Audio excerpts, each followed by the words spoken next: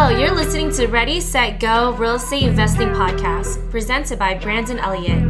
This show will be going over all aspects of real estate investing and is intended to educate, motivate, and prepare you to take action on your first or next real estate investment. For more information, please visit BrandonElliottInvestments.com. Thank you for listening and enjoy.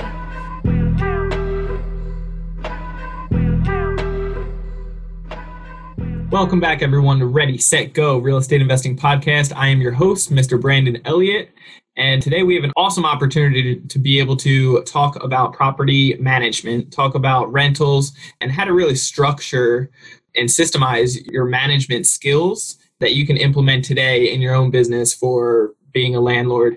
You know, at the end of the day, nobody's really going to care about your investment properties like yourself. I've tried hiring on dozens of people in the past, probably not a dozen, maybe half a dozen or so. And it's been a nightmare left and right. So I've always ended up systemizing it myself and just put the right people in the right spot at the right time, thankfully. But this gentleman is going to be diving into how he's managing over 120 units at this point in time. And he's got 94 units across the board on his own with, syndication and so forth. But yeah, I'm super excited to have Dave on today. So David, what's going on, man? How you doing? Great. How are you doing, Brandon?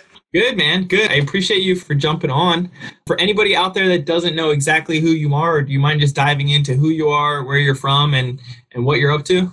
Absolutely. Grew up in the great state of Maine, went out to Minnesota for college, and then down to South America for 4 years, where I met my then girlfriend, now wife. We started a chain of camping stores together. Didn't really know what we were doing. So when we came back to the U.S., I went to business school, got an MBA, kept working with Latin America. I went to work for a nonprofit that helped kids in Guatemala that lived in the garbage dump go to school, but state investing pretty seriously at that time, just because my W-2 wage was not going to let me, retire, pay for college, all those different things you might want to do, and decided that, real estate can allow me to have a positive impact on my local community, by being a good landlord. We landlords don't have the best reputation in the world, but we can chip away at that, one person, one property at a time. And so got really excited, started working with partners and other investors, and fast forward to today. So yeah, co-own 94 units, some of which are larger commercial, buildings, and, doing syndications with groups of investors pooling their money to buy larger properties.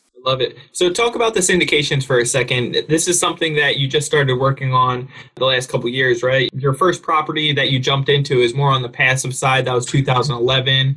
Then in 2013, you picked up your own property, I believe. Exactly. After that, years later, you started getting really, savvy with it and started picking up more of the syndication route and going for bigger projects. So what does that look like for you? Yeah, that's a great question. It was kind of a natural progression where I started out in real estate as a passive investor. I just gave my money to someone I knew and trusted. They did great things with it. We got a great return. We owned a building for 7 years, sold it for a great, profit. And that was a good learning experience. And I think anyone that's not ready to be their own, active investor, landlord, all those kind of things, starting passive is okay. Your 401k, your IRA, those are all passive investments. They're just not in real estate. And even REITs, it's more of an equity than it is a real estate asset directly. So that's, how I got started. But, I think I started small. Some people like the Grant Cardones will tell you buy a 40 unit at least, in your first deal. I don't think unless you have a lot of safety net and cushion and reserves that's a great idea. I think it is good to start small. So I started with just a plain vanilla single family 1,200 square foot house, here in Maine. Did another one after that. But pretty soon, real estate investors, you got this choice to make. Am I going to keep doing single family houses and kind of build my path to freedom through those? And that can be great because you develop a real niche. You get, the market. They're easy. They're a commodity. You can buy and sell them, in a very liquid manner. Or am I going to go into more the apartment space or get a little more complex where you can get economies of scale that you simply cannot with single families, but you also are moving up a food chain, so to speak. And there's some different, learning, team building kind of elements that you need to tackle to do that. I love it. So what are the numbers on the last couple of projects that you've raised money for the syndications? Yeah, so our most recent one, it was a $3.3 million acquisition. We raised $1.2 million. You can do it with less. That's about raising almost 35%, equity. But I was feeling like with COVID, this being, a mixed use building with office and retail and restaurant, that, no amount of reserves is too much in 2020. Yeah. Not in the daytime we're in. Yeah. Exactly. Belt and suspenders time. So, we raised a little extra on that deal, which, if we keep it for 10 years, that extra, that would lower returns a little bit. But, number one, it looks like it's going to be really good returns no matter what. And number two, if in a year or two we're feeling really good about everything we've got and we can always return money to investors, and we probably will. Okay, awesome. All right, so when it comes down to your projects currently, what kind of inspired you to start getting the property management side of things? Because that's what you're mainly focusing on right now, besides raising all these money for these bigger projects, right? Yeah, I think management is so critical. Good management can turn a bad deal into a good one. Bad management can turn a good deal into a bad one. You really need to have your eyes on the ball. And I started out just managing myself, the first maybe 10 units. And pretty quickly after that, I had a full-time day job. I had a new infant. I was not going to be able to be the in-person landlord for everyone, for everything. So when I started buying 8 and 9 and 10 unit buildings, I kept the current management in place, which was an individual person who was a real estate agent and broker who was doing this in the spare time. And it turned out that, my little dinky management fees were never going to compete with the $5,000 or $10,000 one-time, listing and sale fees of a brokerage. And so there was a time constraint, and I'm an A student. I wanted to get A grades on management, and I was getting, C's and D's, and things were just going slowly. So I decided to change to a professional company, or so I thought. Sure. And I had already gotten all the rents onto cozy.com, so an electronic, rent collection payment system. And they were very old school. They had a check, drop box outside their office where tenants would physically go and deliver their, rent checks. So they would go and pick up cash from tenants that didn't write checks. I mean, it was really antiquated, and they couldn't do bookkeeping. And so it was a huge headache. And again, I felt like balls were getting dropped, and I wasn't in control.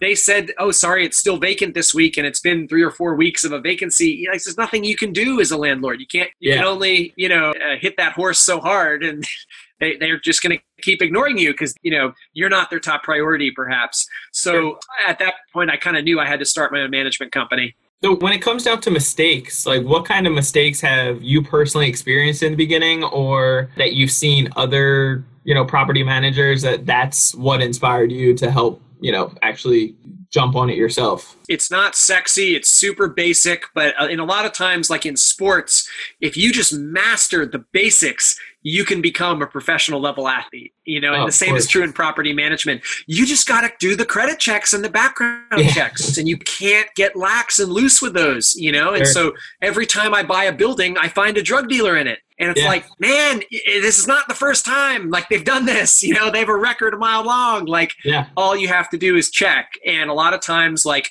someone might screen the girlfriend, but not the boyfriend. And because the girlfriend's been doing all the communication or, whatever, but you just have to be thorough. You have to stick to your rules, your principles. You got to go by the fair housing laws and make sure that, you're treating everyone equally, but that you're treating everyone with a pretty scrutinizing eye and a fine-tooth comb to make sure that you're not letting problem tenants slip through the cracks. Yeah, that's so good. I remember like when I first about scaling and really trying to turn this into a real business instead of constantly working in the business all the time. You want to make sure that you're working on it so that you can, systemize the whole just moving parts moving forward. I personally had people in my circle that I started relying on to do some of the work, and property management companies. And what I realized was that I was still taking over a lot of, maybe it's a control thing, I don't know what it is, but I didn't see them stepping up to the plate how they should have. And I was still dishing out a ridiculous little fortune every month to them. So what I noticed is it made more sense for me to really finish the systemizing, moving pieces, and completely do it all in-house. When it comes down to showing properties and so forth, what do you do on that aspect? Yeah, and we've adapted a lot with COVID. So now it's a completely remote, no contact system where we'll put digital lockbox from a company called Rently, which is a great one to check out, on the unit. people can, sort of do a mini application through Rently to schedule their own showing. They get texted, the code to get in once they, scan their ID, into the website, and it confirms who they are. It does a credit check on them just to get them in the unit. And it's super simple. It's all automated. They get themselves in. You don't have to coordinate schedules, drive anywhere, etc. They do their own showing, locks when they leave, and you're all set. So we've used those with a lot of success, to do showings. That's the way to go. I think that's one of the big time killers with property management is just driving everywhere, sucking up time to show a unit that really there's not that much that you need to tell people about the one bedroom apartment, and whatever questions they have, like you can do a Facebook Live, you can do, a Zoom call or answer those kind of questions while they're in the unit if you want to, or just a regular phone call while they're in the unit and answer any questions without you being there face to face.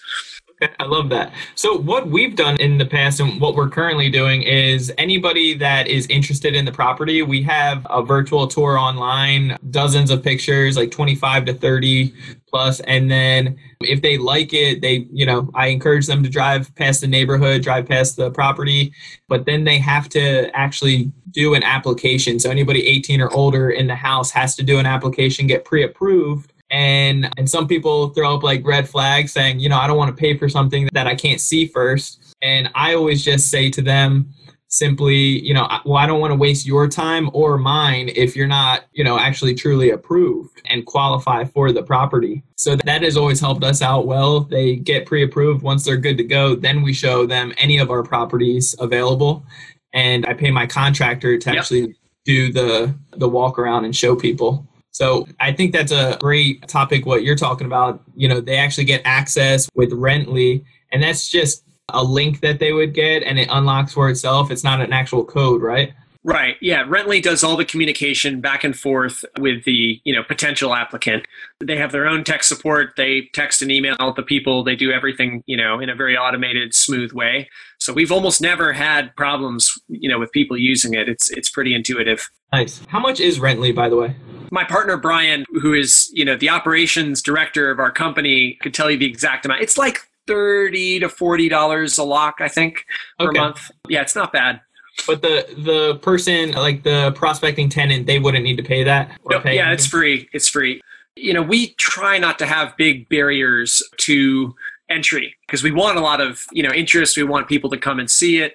So we're trying to, really drive people towards it. Then, we want to see who they are and really only encourage people who would be accepted to apply. There's no point, in someone with bad credit applying if you're just going to reject them and they've paid the screening fee and, they're out the money. So, we do like a 5-minute screening call with our leasing manager. And I think that's worth its weight in gold. 5 minutes on the phone, save you an hour in person. It really is not worth doing showings for people who have, a pit bull, and that is something your insurance doesn't allow, or things like that. It's a deal breaker. There's nothing we can do. I'm sorry. Yeah, no, that makes sense. Okay, so do you guys get lenient on certain things, or you have your, non-negotiable type of things when it comes down to their past history or current situation on their application? If they've been evicted in the past, do you require a higher security deposit, or is it just a no-go? No, a hard no. I would never take someone who's been evicted because I've done that. I've been nice to people. I've made exceptions, and I've always gotten burned every single time. And I've only done that 2 or 3 times, but that's not a good batting average. So I'm done. Yeah, two or 3 times too many, right?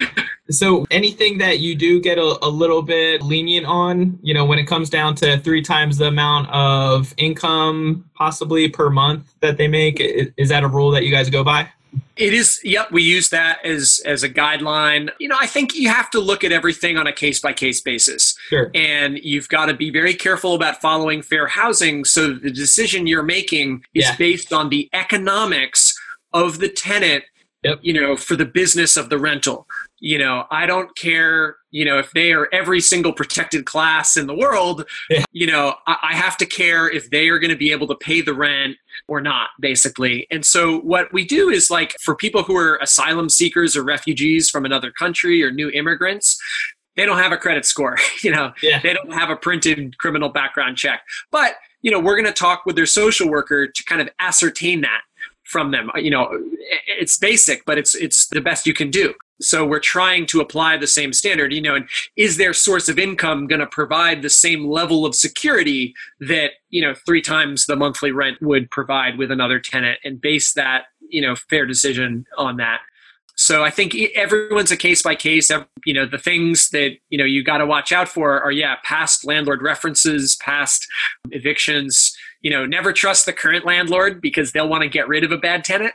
Always. That's so good. That's so good. I've mentioned that to certain students of mine. I'm like, yeah, they only put that one landlord, of course.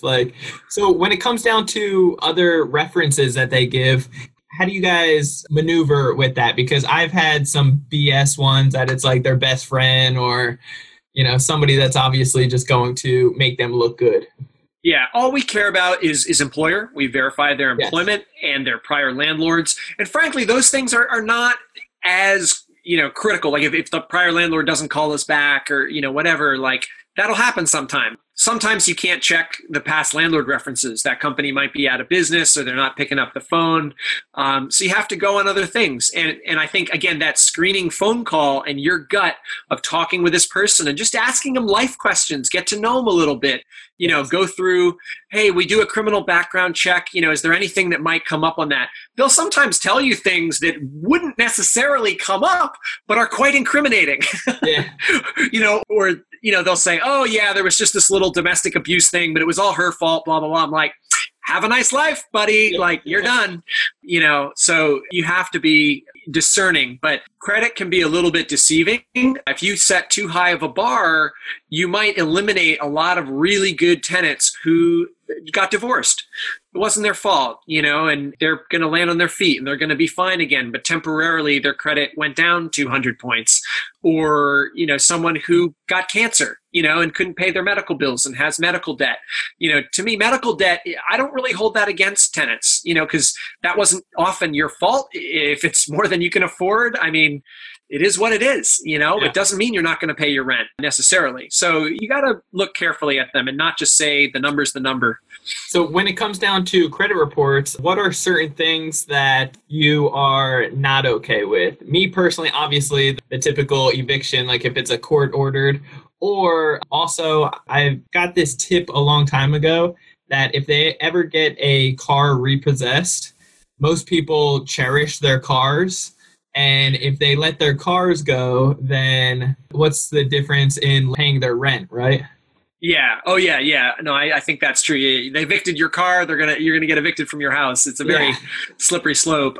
I don't like it when they have a lot of consumer debt at store cards, because to me that's kind of discretionary. And if they're way behind on that and that's damaging their credit score, that's not good. That's not a good sign. It doesn't mean they won't pay their rent, but it's not a good sign. Whereas like student debt and medical debt, I don't really care that much about those. And those are often big ones, and those can hurt people's credit a ton. Divorce can kind of cut both ways. I think that's maybe a bad sign, but maybe not. It just depends on the person and why their credit went down, how long temporarily. But we've had great tenants who credit was in the 500s because of a divorce, but their partner had very good credit, or something like that. So divorce can be okay.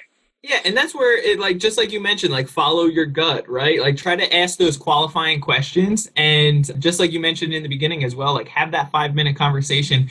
I have spent with somebody that I really feel like is going to be a good fit, and there's a couple of little red flags popping up that I'm questioning about. I'll literally try to hang on the phone with them as long as possible, 20, 30 minutes, just drilling them with a bunch of questions, and the same type of questions sometimes, just to see how they respond, or if they answer the same question towards the end differently, and see it, if I catch them lying or anything, which is pretty funny. Yeah, I think when I pick up red flags on a screening call, I kind of come right out there and say, and usually I'm not the only owner. So, I'll tell them, look, the owners, they may not accept your application. There's an application fee. I would suggest we just hold off on this because I don't think you'd likely be accepted. And I'd rather be right up front about that with them than be like, oh yeah, let's do a showing and get to know each other better and waste time. Each other time. Yeah. Yeah. Don't do it. So it's better to just be upfront and say, I'm sorry, it looks like you're probably not going to meet the criteria. I just want to be upfront about that. And they get it and they'll move on because guarantee you, on everybody's local Craigslist, there's going to be landlords who don't care and they'll take that same person. It's not like you saying no is the end of the world. Yeah. Yeah. There's always that beginner, their first property or so that they're just going all willy nilly trying to get anybody in there to fill a vacancy. I pray that all the listeners are definitely taking notes on this stuff and writing this stuff down because you don't want to be that person that gets desperate and be one of those examples of having anybody come in without showing it properly, without actually making sure that they are fully qualified. I've been lenient on certain people in the past, and it's bit me in the butt before from just the 3 times the amount of income per month. If they're a couple $100 short, I've noticed that it's first off not even necessarily fair to them because if they're not really great at budgeting their money, then they're over leveraging themselves. They're spending money in all these other locations and they're very tight on the rent then, or late. Yeah. I mean, running a property management company, you see a lot of sad or hilarious stuff. You kind of have to laugh sometimes of you'll put stuff right in the listing and they won't read it. And then they'll apply, ask you these same questions. And it's like, okay, so your monthly income is only 20% more than the rent. Yeah. How were you planning to do this? It doesn't make any sense. So, I would say 95% of our inquiries are not going to even lead to showings. You really want to whittle it down. And ideally, you want to narrow it down to a point where you show it once and it's rented. That is really the goal. Do you have a certain conversation that just lit you up when it came down to somebody that was 100% disqualified and they were just trying to paint the picture on you? I have one, for example. Recently, a guy called in and we were talking and he wasn't working, but I said, how do you plan on paying the rent? And he was like, oh, well, you don't need to worry about that. I'll make it happen. And I'm like, all right, well, what do you mean you'll make it happen? It was the funniest thing. So do you have any crazy stories like that? Or maybe you're in a higher class area? Well, we try to, have B plus kind of units that we market to kind of white collar, young professionals and older folks and things like that. So we're not in C class too much. But yeah, I mean, one of the tenants that I accepted earlier had a heartbreaking story. And a lot of times the tricky ones will, where she and her partner had a baby and the state had taken the baby away because the place they were living was in such bad shape. It had mold that the landlord wouldn't repair. And the landlord, hated them and was trying to evict them. And so technically there's this eviction, but they haven't been processed. And my local manager, up there said, yeah, they seem like a great couple. I talked to their social worker. They seem like they're going to make it. This is all true. And I was like, okay. We took them and they never paid rent ever. And so 3 months into it, it's you can't work it out anymore. You're 3 months late. I got to just cut my losses. And at that point, it's just do a cash for keys. Look, I'll give you your deposit back. Just get out or whenever you can. And you're not going to get blood out of a stone. It's better to just start fresh. So you mentioned do a cash for keys. Yes, that is a magical, important tactic that all landlords should practice because it is way cheaper than going to an eviction court. I don't care what state you're in. Yeah. It's cheaper. It's faster. And it kind of rewards dishonest people. And I hate doing that, but you got to just think in the long run, the big picture of if you got a bad tenant who's not paying the rent, just pay them to get the heck out of there and start fresh. Because if they're not paying you, you're losing that rent every month. You're losing their $1,000 of rent every month, no matter what. It's better to just, give them their deposit back or give them an extra $500 to get out of there, let you re-rent it to someone who will pay. Yep. And then you don't have to pay the attorney, $1,000 or $2,000 and waste a month or two trying to get them out of there. Yeah, that's good. To go back onto the sob story that you just had from a particular tenant, no matter what your gut's telling you, like even if this is like a little bit of a red flag, but everything kind of pans out, they just went through some troubled times. I'm all about helping out people. I truly am. But what I've noticed is even if they seem like they just went through hell on all their past experiences and things were unfair, whatever it may be, and they could be right on the hill of, getting onto a better path, a better future, you still don't want to be the guinea pig of trying that out, because at the end of the day, they're going through hell right now. They've been going through hell for a little bit, and you're just in the mix of, you're potentially putting yourself in the mix of those new problems. And hopefully it turns out better for them moving forward. But I just don't like to be that guinea pig of potentially seeing how their hell years are going to turn into hopefully not mine and stop, I think that's the exact right way to look at it.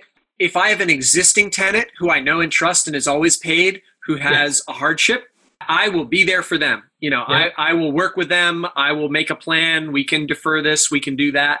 That's no problem. But like you said, being their sort of savior and you don't know them from Adam, that can backfire. That's going to have a pretty high failure rate. And that's why I like actually working, with immigrants and refugees, because their story is true.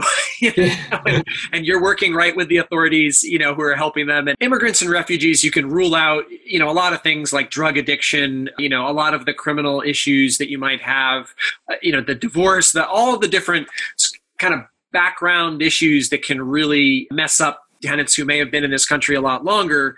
Working with people who are hungry for a fresh start and they really have a very valid reason why, then it makes sense. Yeah. Then it's like, okay, that story to me checks out. Whereas other people, it's like, I have no way to really verify if you are who you are and what you say is true. And you want to help people. It's really hard in this business when people email you with this list of all the tragedies in their life and your apartment is going to save them. You want to help them. You really do. But you have to remember that there are other landlords out there who will get that same email and let them, like you said, be the guinea pigs. Let them test out that person. Then when they get back on their feet, they build their credit a year later and they're ready to handle a unit like yours. Sure. Absolutely. Apply again. So let's talk about security deposits for a second. What does that look like for you guys? If there is any red flags on there that you're just like, you're on the edge of actually denying them, would you ever request a higher security deposit just to bring a better insurance kind of plan behind it? Yes, we do. Our typical deposit is 1 month's rent. If there's some mitigating factors, we would request 2 months rent from residential tenants. From commercial tenants, I'll request 6 months rent, 12 months rent. Yeah. Because if you rent to a big restaurant, and they go bankrupt and stop paying rent, you could be vacant for 6 to 12 months. It's not easy to re-rent those kind of spaces. So I think for different kinds of tenants, you need a bigger deposit, or you get personal guarantees from the owners of that business so that, hey, you're personally liable here. If I take this to a judge, they're going to give me your car. Yeah, it's going to be a quick stamp. Yeah. Right. And have you ever, pushed it to 3 months on certain situations for security deposits for residential? I have not. My guess or my gut kind of tells me, like, if you're that unsure about them, just lower your rent and get new applicants and start again. Sure. Yeah. Okay. And then when it comes down to increasing rents, like if somebody's staying for the long run, basically just watching the market in your currently area and seeing, what you can raise it to, or is there a natural increase over time?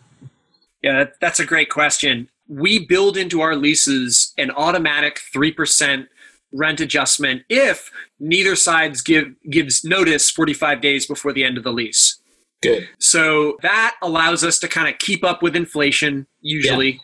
And not get far behind. I hate letting tenants get way behind or below market on their rent and then saying, oh gosh, we got to up your rent 30% on you. That's just a terrible situation to put on someone. So we always try to keep up each year. Some years I might keep it flat. If they kind of started at a pretty good rate, I might keep it flat for a year or even 2 if they're a great tenant, and then start, the 3%. But when we re-rent, an apartment, we'll bring it right up to market.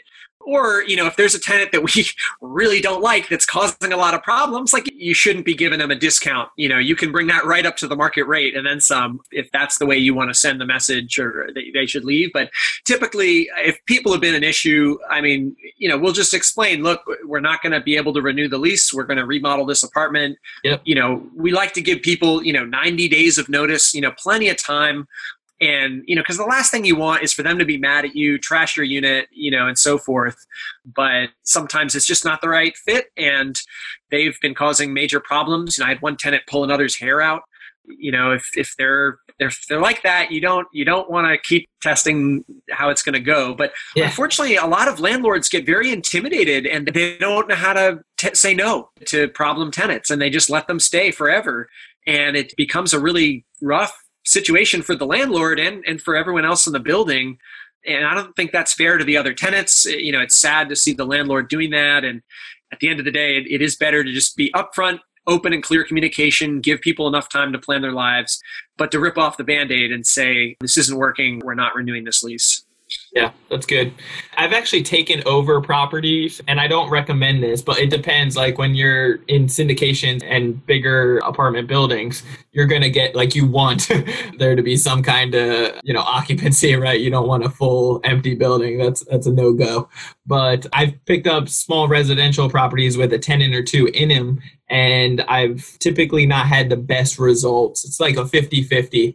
So I always recommend to stay away from those. But in one particular situation, as I was buying the property, I found out that the one tenant wasn't paying the current owner, and it was supposed to get, the money was supposed to get transferred over to me on the docs. And I was like, hey, there's money missing. And it was because the tenant was making up some, BS excuse. And surprise, surprise, those excuses throughout the time frame that, they lived with at our property, it continued. So yeah, I've inherited a lot of tenants from owners, and a good owner, you'll inherit good tenants, Sure. and a so-so owner who gave it away to third-party property management who didn't care, you're going to get a real mix. And there are sometimes ones right away, like with the building we just bought right away, and this is a commercial building, but same idea applies.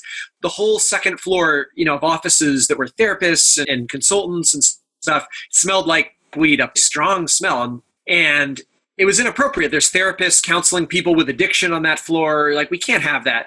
Recreational marijuana is legal in Maine. I support that legalization 100% all over the nation, but not for smoking in a public space in a building. So, I put number one on my to-do list, kick out potheads. Yeah. And I just, called them up. I said, sorry, we're not going to be able to continue with you. We'll need you out by the end of the month. And they totally understood. They smoked for the rest of the month and then they're gone and they leave. And now we have to repaint the walls. But, you got to be quick to prune the branches if you have people doing things that are illegal. The only thing they were dealing drugs, and the only thing they had in there was a sheet pasted to the wall of a conversion from ounces to grams. Yeah, probably best you leave. Yeah, that's no good. What do you do in certain situations when it comes down to pets? Or even, what is it called?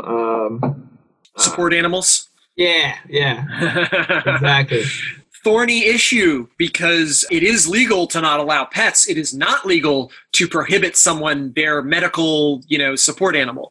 So you got to be careful. And if you have someone with a support pit bull and you've got a family with kids in the unit, you maybe need to reject them based on something other than the support pit bull. Maybe their credit or income or whatever isn't right. So you got to be very discerning. We allow pets in almost all of the units that I co-own, because if you don't, you're limiting yourself to like half of the renter pool. And I think a lot of great people have pets. And if you say no pets is my policy, you're eliminating a lot of great renters who will be wonderful people, pay the rent, quiet little kitty cat, not going to be a problem.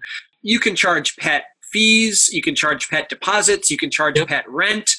You can make them have pet insurance. I mean, you can go hog wild.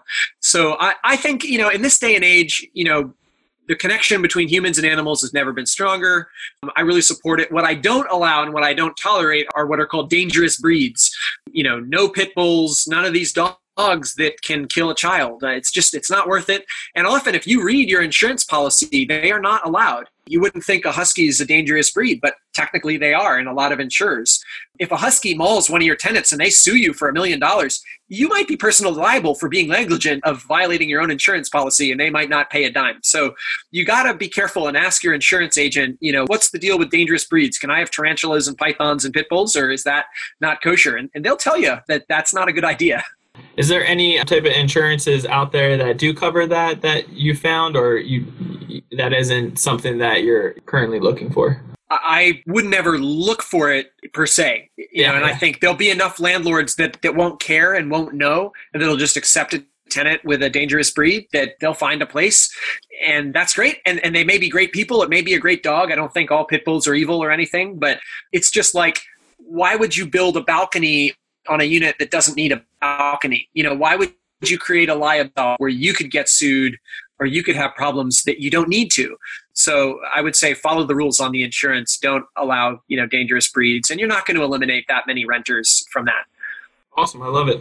I think that's great. I mean, is there anything that you would leave the listeners with when it comes down to, being their own landlord and really just making sure that they're screening out properly and doing the property management to a certain standard? Final words of wisdom, I guess, would be clear and open communication with your tenants. It's probably better to over communicate than under. Email them if there's going to be a contractor on site, let people know, and find the tenants who are like the Girl Scouts and the Boy Scouts who are always telling you, hey, I just noticed this, or hey, there's that. Instead of paying someone to mow your lawns, like buy them a lawnmower and give them a break in their rent. Find those people that really take pride and ownership in your properties and promote them, work with them, because they will be your best friends. They will tell you when something's going on, and they'll stay there forever, and just treat them right. Don't jack the rent up, out of reason, and you'll never have a vacancy. They'll be a great resource for you. So good. I love it. Awesome. Well, Dave, how can people get a hold of you? Absolutely. So my website is holmanhomes.com, HOLMANHOMES.com. And our management company is Katahdin Property Management. So that's named after a mountain in Maine that's the northern end of the Appalachian Trail. So most you can't spell it, but you should go there someday. It's beautiful. It's Katahdin Property Management. And I would love to chat with anyone. If you have any questions, need some help, happy to chat. Love that. That's awesome. Well, you guys heard it first here. Hopefully this was a ton of awesome takeaways for you. I know it was for me. And if you haven't actually taken a ton of notes, then you're definitely going to want to rewind this one, jot down the notes, and write down any questions you have. Reach out to Dave. He's an awesome guy. Connect with him. See how you guys can add value to each other. And if you want to get a hold of me, you can always do so on Instagram. It's Brandon Elliott Investments. On Facebook.com/Brandon Elliott Investor. And then if you guys have any questions regarding credit, need help with, education wise on credit, then that would be creditcounselelite.com. And then we also have our credit repair company for you. Or if you guys have any prospecting tenants that need help, then always reach out to us at creditrepairmobile.com. But we will see you on the very next one, guys. Appreciate you all so much. Hit that subscribe button for Ready, Set, Go Real Estate Investing Podcast and leave a review. Let me know what you guys think about it. Till next time, guys. Stay blessed. This has been another episode of Ready, Set, Go Real Estate Investing Podcast, brought to you by Brandon Elliott. For more information, please visit BrandonElliottInvestments.com. Also, please don't forget to like, share, and leave a comment below. Thanks again for joining. Until next time, God bless.